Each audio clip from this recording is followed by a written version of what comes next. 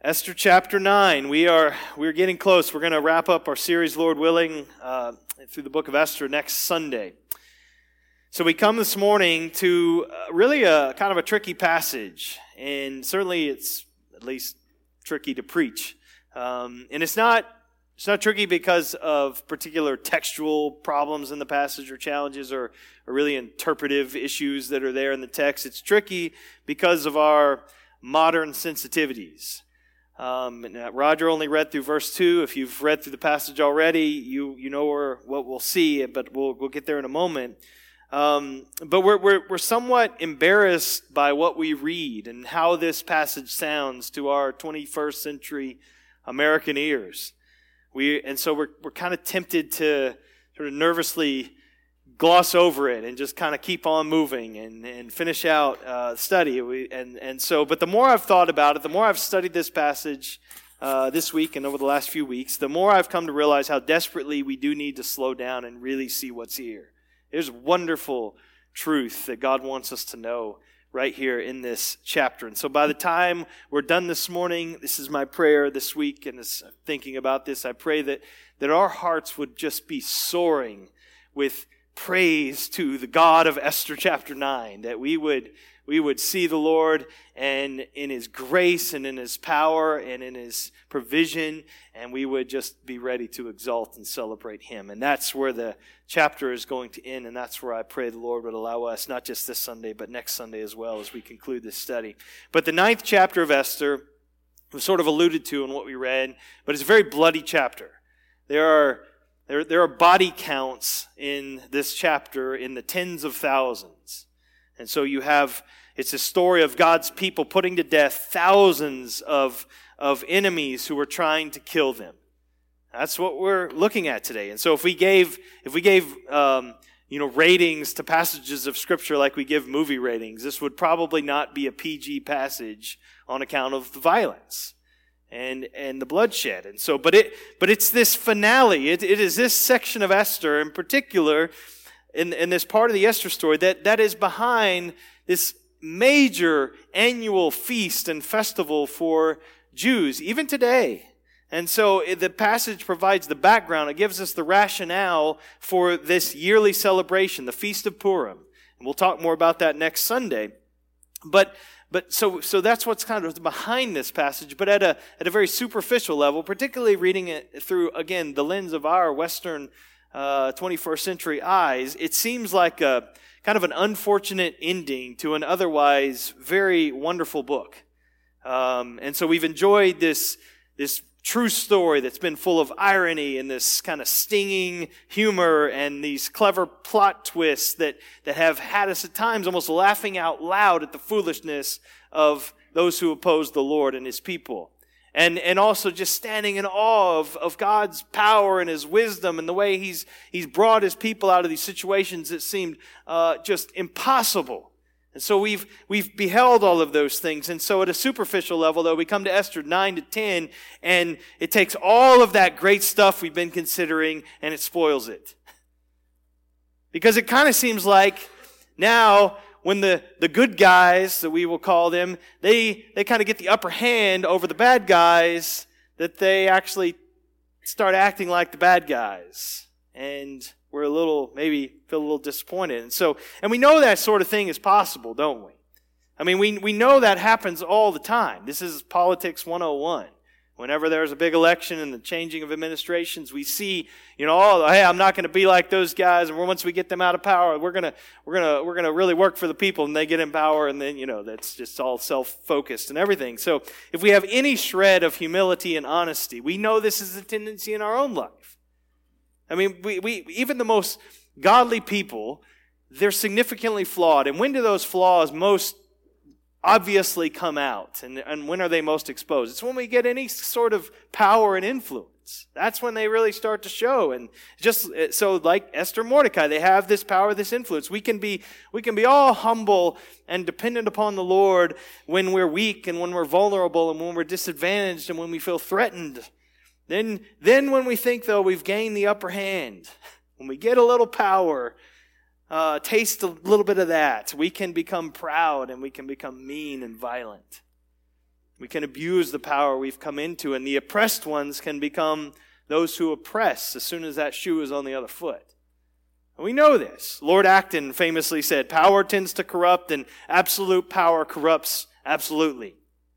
This happens all the time. We can all attest to this. And so it's certainly plausible that something of that sort of thing is happening here in Esther chapter 9 to 10. Now that the Lord has graciously brought Mordecai and Esther and God's people from these, absolute depths of despair and utter defeat and disadvantage, now He's brought them to sit in these high places of power and prestige. They could now become these sort of mirror images of the tyrants that they've just now displaced. And that could happen. Could that be what's going on here in Esther 9 and 10? Have Esther and Mordecai become these bloodthirsty tyrants in their own right? Has absolute power corrupted them? Absolutely.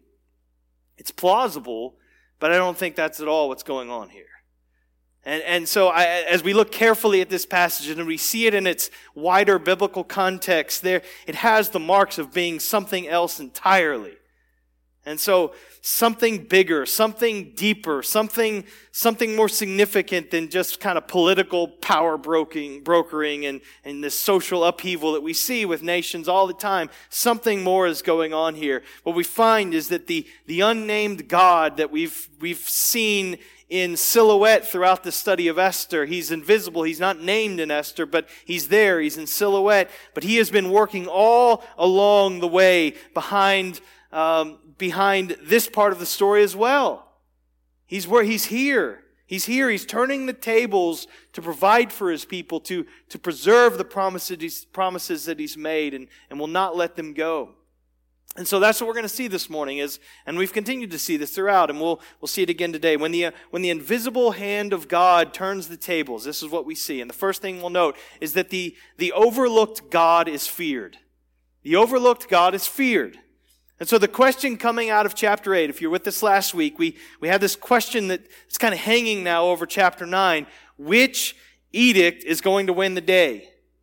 Which edict's going to win? And so way back in chapter 3, we had that, we were introduced to that extermination edict. This was Haman's plot to completely eradicate the Jewish people. And so that edict didn't just allow it, it required the Persian people to take up arms, to kill all the Jews, men, women, and children, plunder their goods on this particular day, 11 months from when that edict was made.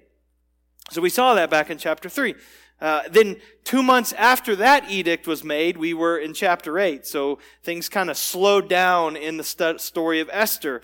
And so in chapter 8, last week, we saw this new edict that the Lord just through His providence arranged so that this could be written. This edict written by Mordecai that now stated that the Jews, they could defend themselves by force. And they could take the lives of their attackers if necessary on that very same scheduled day.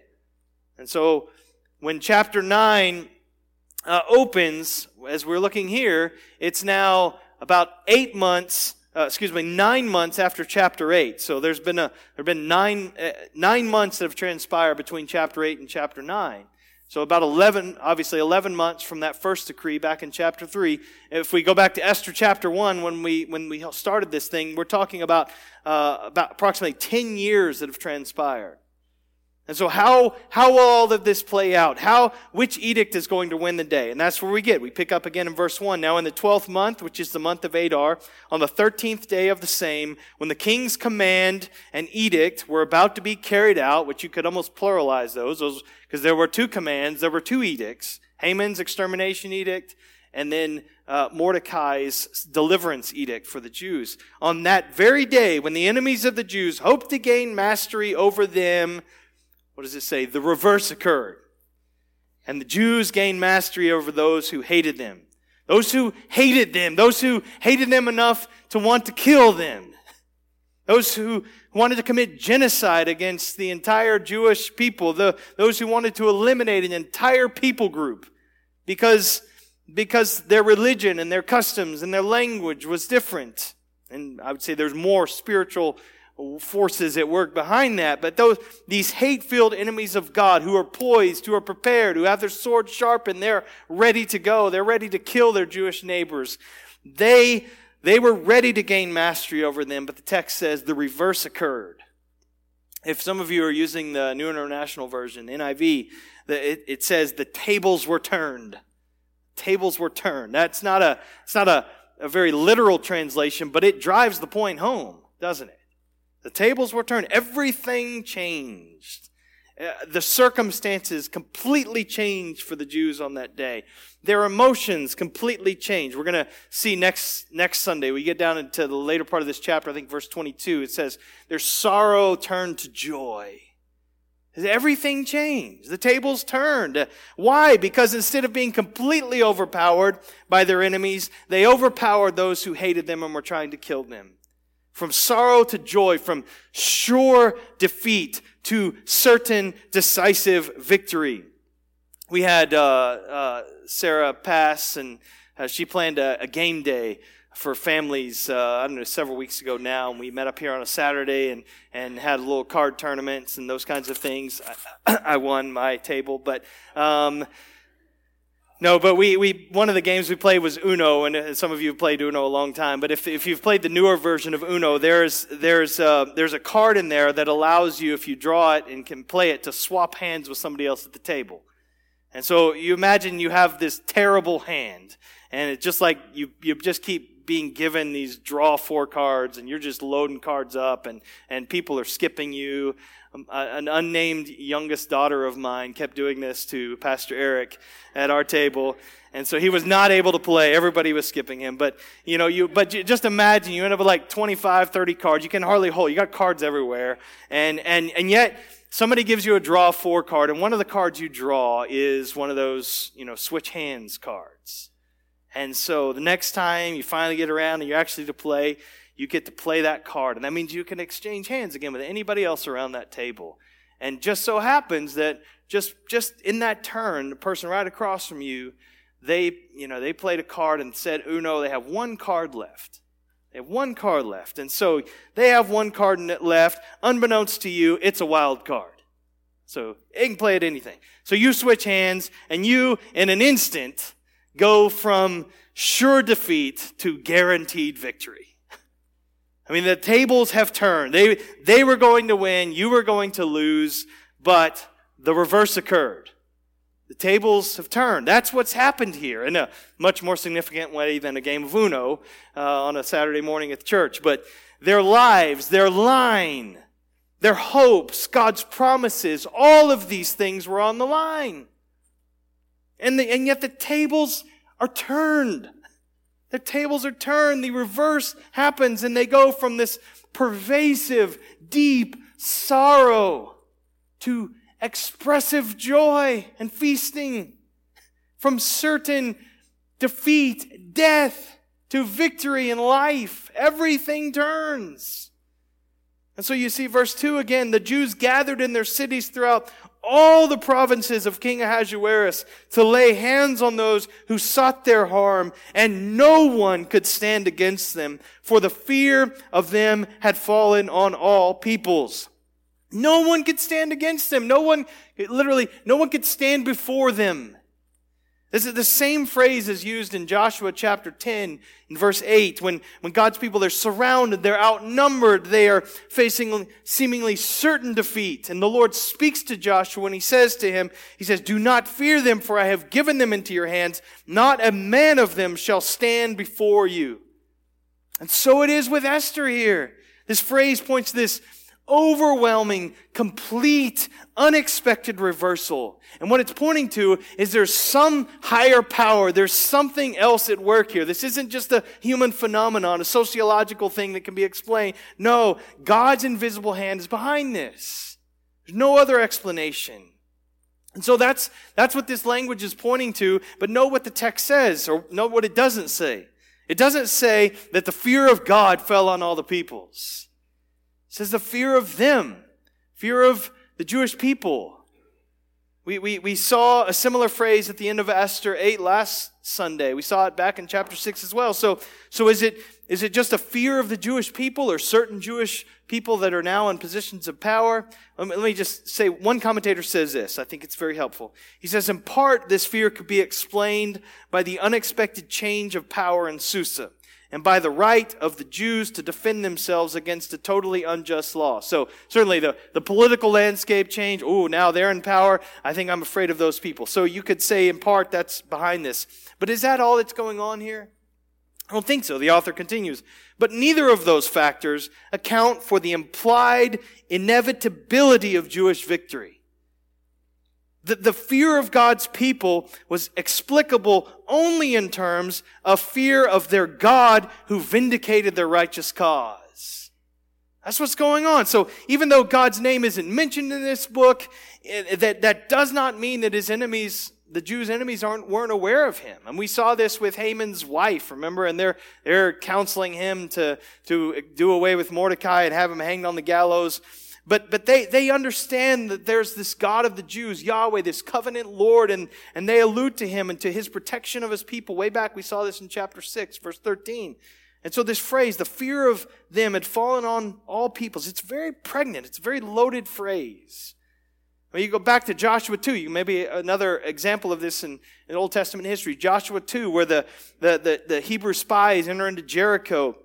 It was just before the Jews had taken the promised land, as they're starting that conquest, and these spies ended up in Rahab's house. And Rahab's alerted to who these people are. And instead of ratting them out, though, what does she do? She begs for their protection. They have no power. There's nothing about them that would say, okay, yeah, I should really fear you. Nothing about that. But she says in Joshua 2, 9-11, I know that the Lord has given you the land, and that the fear of you has fallen upon us, and that all the inhabitants of the land melt away before you. For we have heard how the Lord dried up the water of the Red Sea before you when you came out of Egypt, and what you did to the 2 kings of the Amorites, whom you devoted to destruction. And as soon as we heard it, our hearts melted, and there was no spirit left in any man because of you. Why? For the Lord your God, He is God in the heavens above and on the earth beneath. They're fearing you because of your God. It's because of your God. Now, it's been a long time since the Red Sea when we come to the Esther chapter 9 and 10. And so, but everyone in Persia seems to have this understanding that the Lord must be some kind of sleeping giant. You don't want to wake him. Don't mess with him. Don't mess with his people. And he's not someone to be trifled with. Beware of the Jews. Beware of their God. And so he may have been overlooked, and he may never have been mentioned by name in this story. But if you think he's sleeping or if you think he's absent, you're wrong. You're wrong. Keep that in mind. Keep that in mind. Keep this in mind, that there's no promise in the Old Testament or the New Testament that God's people won't really suffer physical harm, or that they won't ever face physical persecution or suffering, that we will never face suffering, or that we won't even be martyred. There's no promise guaranteeing that. But the hope that sustained Mordecai, the hope that's manifested here in chapter 9 of Esther, is this, that the Messianic family line is not going to be wiped out. God will keep His promises. God may be overlooked, but He is God to be feared. Now, what is our hope today? Now, we're some 2,500 years after Esther. We're some 2,000 years after the Messiah's come. What is our hope? Well, it's manifold, but let me just give you a couple aspects of it. One, we could say this, that God has promised to build His church. And he's promised to build it. He's promised to preserve it. He says the gates of hell will not prevail against it. Now listen, individual churches, they rise and fall. Every single church, this one will not be an exception if the Lord tarries, it will have a shelf life. We all do. And so churches stay faithful, the churches drift away. Churches grow big and influential, churches are scattered by persecution. And so, but this is the certainty. It's Christ is building His church. He's building His church. Another aspect of this hope that we can cling to now, where we sit, again, 2,500 years later, is that God promises that not even death can separate His church, His bride, from the bridegroom. Nothing can separate us. The God whom all must fear can sometimes be overlooked, but that does not mean that He has disappeared. He is at work. He is very active. He is invisible at times. His hand is invisible. He's incognito at times, but He's still pulling the strings from behind the scenes. He is still guarding and protecting His people. He is still preserving His promises. He's still guiding history in all of its little small aspects and events to its ultimate end. He is still holding us and intervening for us. He is working. So the fear of an overlooked God, that's only one way, though, to explain the turning of the tables here in this chapter. God is not the only thing overlooked, not the only thing overlooked here. Second thing we would say is the overlooked word. The overlooked word, the word of God, is fulfilled here. Now, what word is being fulfilled? We'll get to that in just a moment, but look at verse 5 and 6 right now. The Jews struck all their enemies with the sword, killing and destroying them, and did as they pleased to those who hated them. In Susa, the citadel itself, the Jews killed and destroyed 500 men, and also killed, and I'm not listing these names, I'm sorry, the 10 sons of Haman and the sons of Hammedatha, the enemy of the Jews, but they laid no hand on the plunder. I've pronounced a lot of names through this study, but I did not take the time to work out the pronunciation of those. I'm sorry. Verse 5 says, you note that, they did as they pleased with them. How does that sound to you? Is that a little unsettling to you?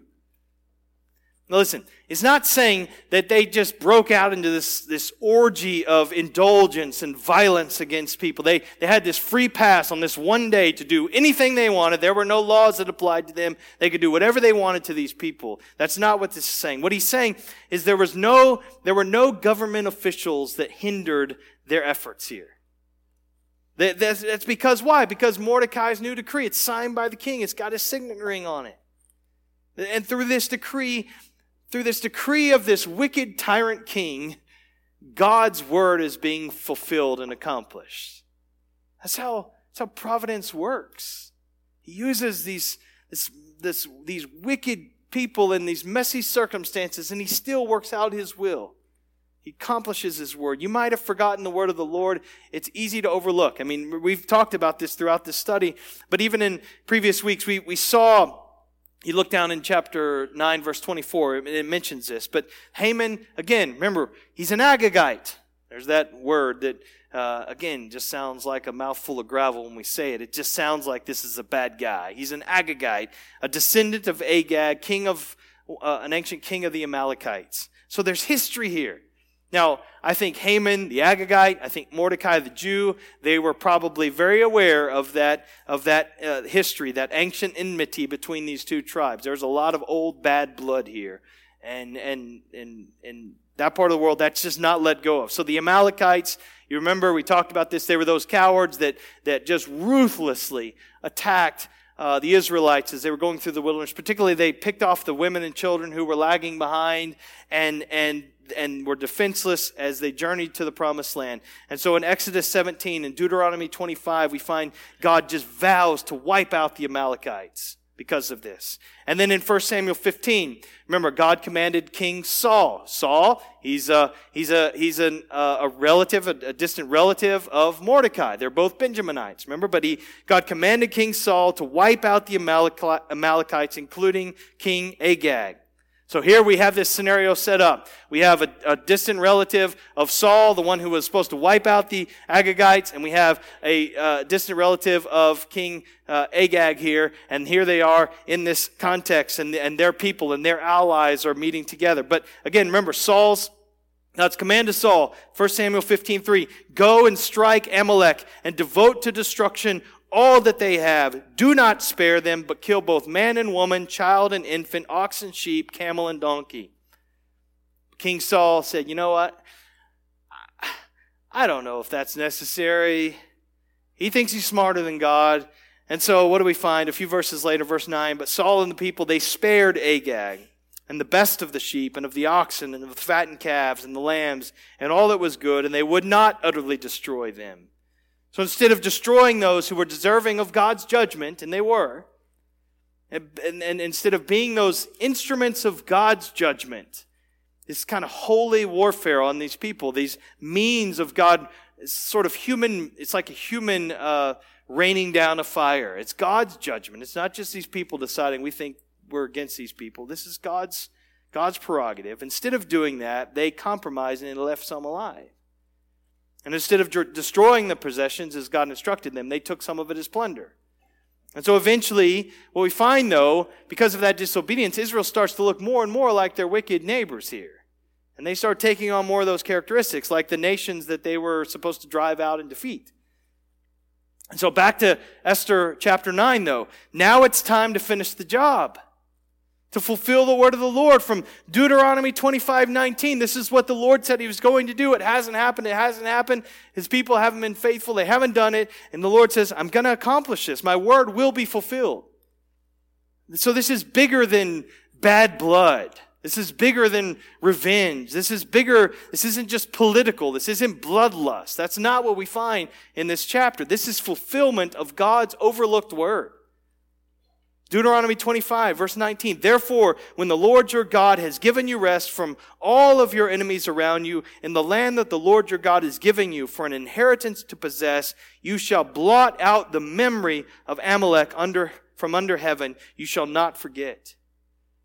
That's what's behind this. So listen, as brutal as all of this is in Esther 9, and it's brutal, we need to understand that God's people, they were engaged in something entirely different than what we think of as kind of like this modern program of ethnic cleansing we see in parts of the world. It's so detestable.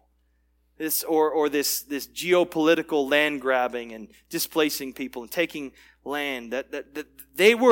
That's not what this is. They were prosecuting the decree of God's judgment upon His enemies. If we understand that the Lord is the true God, then all humanity is under judgment, then we can understand this. God, they're fulfilling God's overlooked word. It was in fact a very graphic expression of a much deeper and older conflict that goes all the way back to Genesis chapter 3, verse 15. When God declared that the seed of the woman and the seed of the serpent would live in this perpetual conflict, enmity, until there would be one who would come and crush the serpent's head. And so Saul versus Agag, Esther and Mordecai and God's people at the time versus Haman and all of his allies, and so many other conflicts in between and around them. They all give expression to this warfare that's been raging since the garden. And that warfare did meet its final expression in the Lord Jesus Christ, who prosecuted this climactic holy war against Satan himself. This is what Paul tells us in Colossians chapter 2, verse 15, that Jesus disarmed the rulers and the authorities, those satanic powers, and He has put them to open shame. And we're going to get there in just a moment in this chapter, whereas Haman's sons are going to be hung as this act of shame. And so here is Christ's holy war, though, at the cross. What's unique about this conquest, Paul says, though, is that Jesus triumphs over His enemies in the cross. That's the word he uses. In the cross. The defeat of the devil and of his allies, both supernatural and human, it's ultimately achieved at Calvary. And we're neither, it's not Satan, it's not sinners, it's Christ Himself who hangs and takes on that cursed fate of Haman there by hanging on that tree. And so as you pull back the curtain of Esther chapter 9, we have to see how this scene, it fits within this much bigger story of redemption that the Lord is accomplishing and is pointing to. All right, but back to Esther 9. All right, so God's word, it was forgotten. It was willfully overlooked by Saul and those and God's people at that time. But it's not by those in here in Esther chapter 9. So not after God had given them this incredible, unexpected deliverance. They're not going to overlook His word. Not after God has allowed Ahasuerus' word to match God's word and to accomplish God's purposes. This word of this wicked king to wipe out the last of the Amalekites, Haman and all of his sons. So I just say, as we see this, what I want you to see is God is in this story. He's in this. This story belongs here in God's word, and He is part of this story. Now, can you then believe that God is part of your story? You understand Him, that He is there, that He has a plan for you. Your life is not detached where we're just kind of looking back with interest at this distant story that took place so long ago that we have really no touch points with. No, there is a story that God is working and writing and is accomplishing, and He's bringing this to pass, and your life fits in within this broader story. And He has a plan for you, and He's working things together in your life for good. And He's using even very messy and very hard things and corrupt people to accomplish that. Don't overlook this God. Don't overlook His word. He will keep His promises, even if it takes a long, long time like it did here. No matter how long it takes. And your story, though, here's the encouragement, will one day mirror Israel's story. Despite the fact that people overlooked God and overlooked His word, it will be fulfilled, and His people will one day enjoy this great feast. And that brings us to the last point this morning. It's this: the overjoyed people of God feast. So, the overlooked God is feared, the overlooked word of God is fulfilled, and finally, the overjoyed people of God feast. Now, we hear feasting, almost sounds like a bad word to us. I think in our context, we're sort of shamed into thinking of these gluttonous thoughts when we hear the word feasting. This is a bad thing. Overactive desires, that's what we think. Thanksgiving coming up, where you get all nervous. I don't want to act like I'm feasting, But you think of that language, and then you see what we're going to read here in chapter 9. We're going to read in verses 11 to 15 here in a moment. Are these overactive desires here? Is this overactive vengeance? Look at verse 11. That very day, the number of those killed in Susa the citadel was reported to the king. Those 500 men that were killed in Susa, the king's told about that. And the king said to Queen Esther, in Susa the citadel, the Jews have killed and destroyed 500 men and also the 10 sons of Haman. What then have they done in the rest of the king's provinces? Now what is your wish? It shall be granted to you. And what further is your request? It shall be fulfilled. And Esther said, if it please the king, let the Jews who are in Susa be allowed tomorrow also to do according to this day's edict, and let the 10 sons of Haman be hanged on the gallows. Now notice, Esther doesn't initiate this request. Ahasuerus heard these reports of battle in the streets of Susa and the capital and the citadel there. And kind of like the sociopath he's shown himself to be throughout this book, he seems to almost take pleasure in this. He's not bothered by the carnage of his people, I would just say that much. And so he's kind of impressed. 500 slain in Susa. Wow, that's great. It's a good start. What do you think could happen in the rest of the empire if we broaden this out? And so almost by way of reward, it seems, he gives this unconditional, unlimited request again to Esther. And so he initiates this, but she's ready with an answer. So we acknowledge that. What's her wish? Another day of killing. Another day of killing. More death, more humiliation for Haman's family.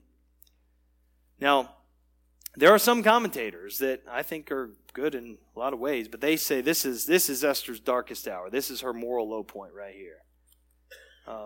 Maybe the first day of killing, yes, that's justified. That's self-defense. That's holy warfare, however you want to label it. But what about this? Why does she ask for this? Why more killing? What's the motive here? Well, we're not told. We're accustomed to this by now. There's no indication of why she made this request. I don't know if they just ran out of time, and what the desire, what the intentions are, whether the motives were good or bad. That's not the point. Whether Esther's motives are good, pure, or not pure, her God, who's the ultimate author of this, he remains holy, he remains righteous in his wrath against the guilty. Against these bloodthirsty enemies of God who wanted to destroy his people without cause, against the demonic powers that are behind them, trying to snuff out the promised seed of the woman. I know that doesn't resolve all of our tension with this, but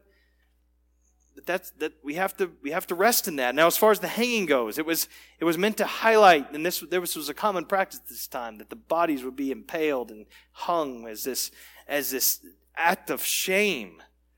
But it's not just, I don't think it's just simply that they're trying to rub it in here. That's not it. One writer says this: by hanging the bodies of Haman's sons, Esther will resolve the remaining tension in the story. Haman's body has been disgraced, but now the line of enmity against the Jews is also permanently disgraced. This is the final victory over their enemies. Another one adds, Haman had no seed left to carry on his unholy war against the seed of the Jews. None of his sons can possibly take up their father's torch, and no others would dare to try after seeing the fate of Haman's household. All right. Then the feasting. This is a victory feast. This victory is all but assured in verse 6. So there are 500 men killed in Susa. We see where it's headed. Then in verses 15 and 16, we get more details. There are 300 more men killed in Susa the next day. And we're also told that 75 men had been killed on that first day throughout the empire. So the next day they rested and they feasted. Verse 17, this was on the 13th day of the month of Adar. On the 14th day they rested and made that day a day of feasting and gladness. But the Jews who were in Susa gathered on the 13th day and on the 14th and rested on the 15th day, making that a day of feasting and gladness. Now, there's a lot of details. Here's the big picture. So the details, would you say? So this is the second day of battle in Susa. First day, the 500 killed, 75,000 killed throughout the empire, but there were these 300 additional who were killed in Susa on the second day. So they celebrated a day later than everybody else. The author is giving some explanation why, even today, Jews in Jerusalem and some other cities, they celebrate a day later than everybody else, the Feast of Purim. And he's kind of giving some explanation why this is the case, historically. And so we'll talk more about that next week. Now, I'd be curious, if any of you have been part of a Purim celebration, if you have Jewish friends or neighbors and they've invited you in, please talk to me. Reach out to me. I'd love to just hear from you on that experience. And I've read some. I'm probably going to reach out to Wes Tabor and pick his brain a little bit as well, and just kind of get how that's celebrated in modern ways. But the big picture here is the reason for the feast is because God has worked this deliverance for his people. He's done this. Remember way back in the beginning of this letter, Mordecai said to Esther as she's struggling with this decision to intercede for his people, he says, you know what, if you don't, the Lord is there's going to be deliverance that's going to rise from somewhere else. Somewhere besides Esther. Now she's obviously played a major role in this, but the Lord is the one who's accomplishing this deliverance. And there's this glorious irony here, even in this. And so, one writer says, scattered though they were over the empire, the Jews kept their identity and rejoiced together in their common experience of deliverance. And here's the key. Thus, a plot intended to destroy them resulted in a festival which helped to unite and sustain them as a people. The tables were turned. The reverse occurred. They had seen a great deliverance and they could not help but celebrate and feast. The tables, again, were completely turned. The overlooked God was feared. The overlooked word was fulfilled. And the overjoyed people of God now rejoice. So we see this picture of this holy warfare here in Esther chapter 9, one that may embarrass us a little at first, but I hope that's not the case. Now, this particular type of holy warfare, obviously, I hope it's obvious, it's not part of our calling today as Christians, right? I mean, Jesus rebuked James and John for these kinds of thoughts of vengeance, and he for their desire to call down fire from heaven against the Samaritan village that wouldn't welcome Jesus. We see this in Luke chapter 9. So today we're not involved in some kind of evangelical holy warfare where we take up the sword and tell our non-Christian neighbors and friends and family members, convert or die, or something like that. But it's important, though. I say all that, but it's important to understand why we're not called to that particular expression of warfare. It's not because holy war was somehow wrong in its original context. I know we may think like that. Like that's sort of the old middle school boy version of God. He's just awkward, developing, didn't really know. Sorry, I'm offending a lot of middle school boys here. They're probably, anyway. But like God, we're sort of like that's God in the early stages, but he grew out of that. Now he's a loving, gracious God. That's not what this is.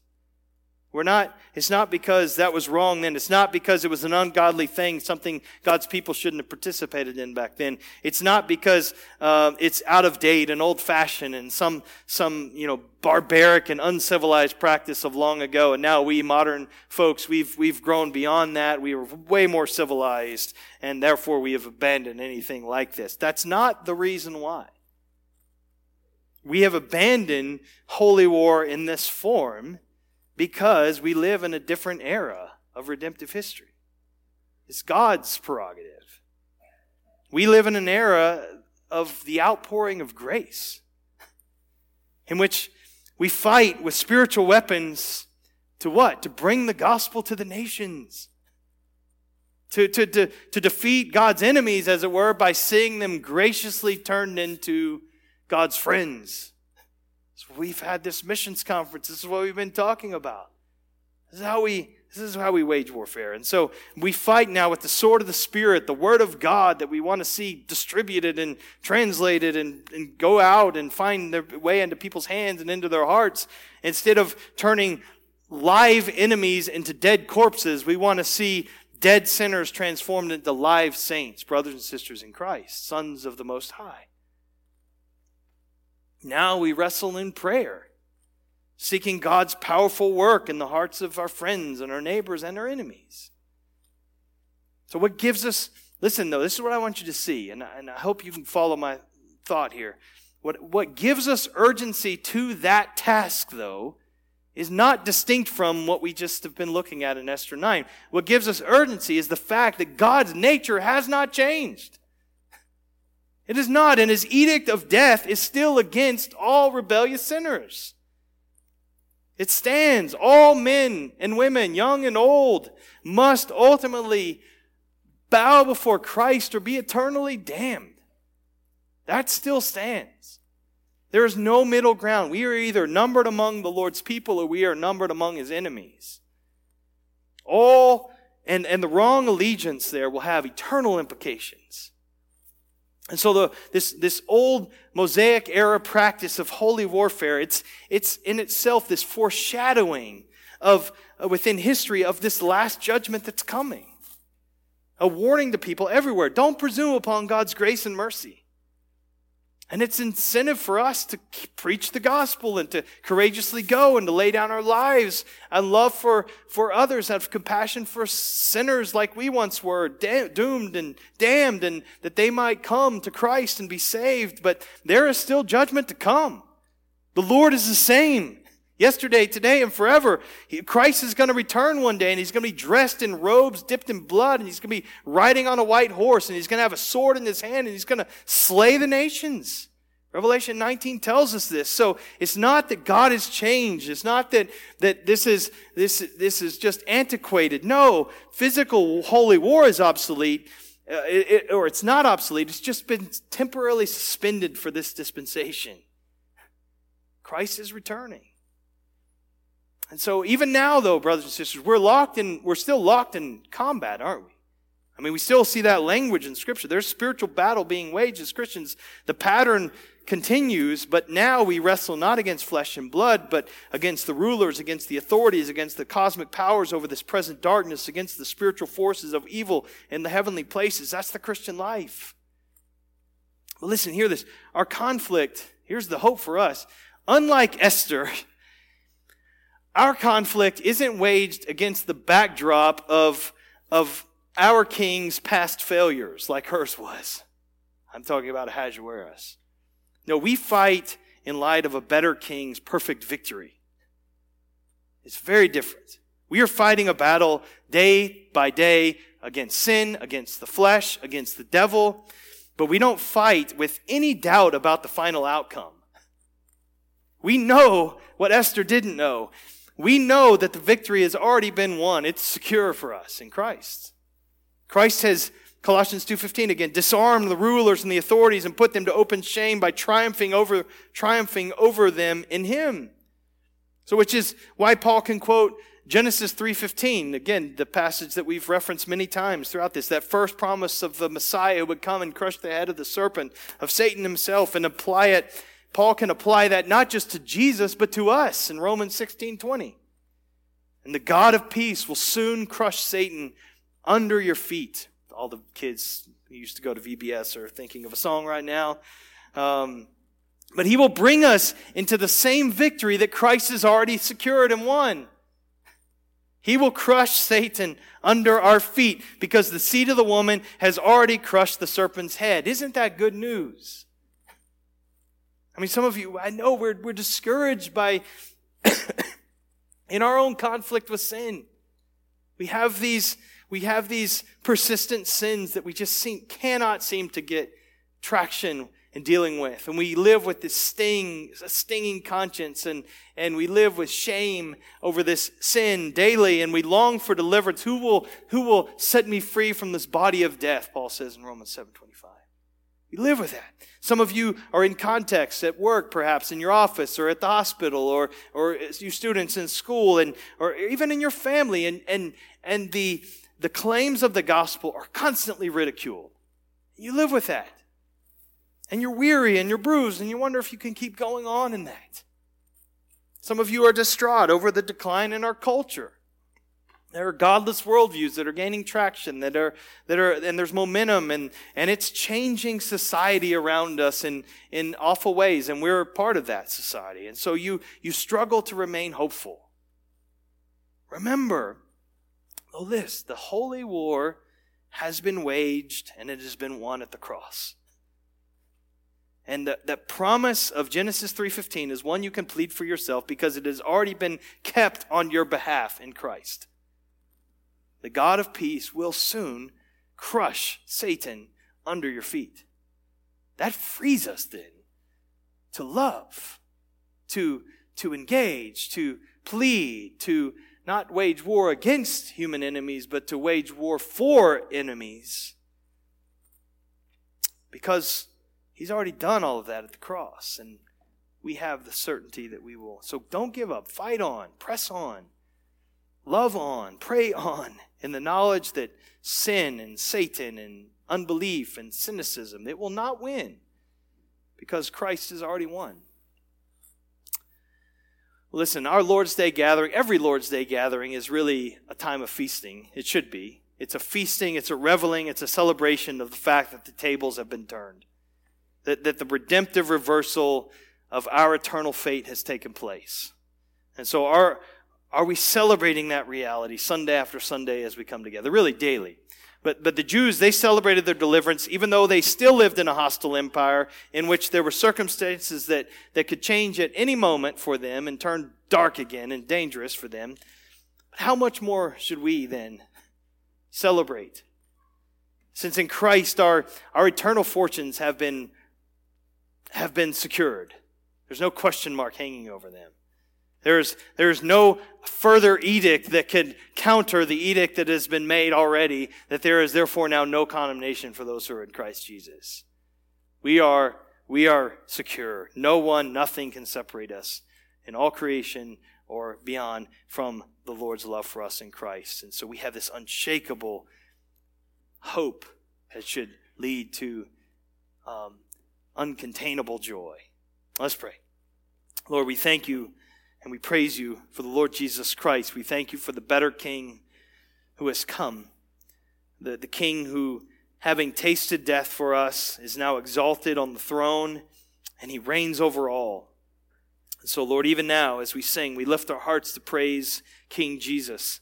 We rejoice in the knowledge that He is risen, He has crushed the serpent's head, and He has promised one day that He will bring us into that same victory. So give us grace, Lord, as we cling to that promise in all of the difficulties we endure right now, to press on, to keep on resting on the Lord Jesus alone, that all honor and glory might be His. It's in His name we pray. Amen. Amen. Let's stand and sing together. The God who has overcome, rejoice that the Lord is King.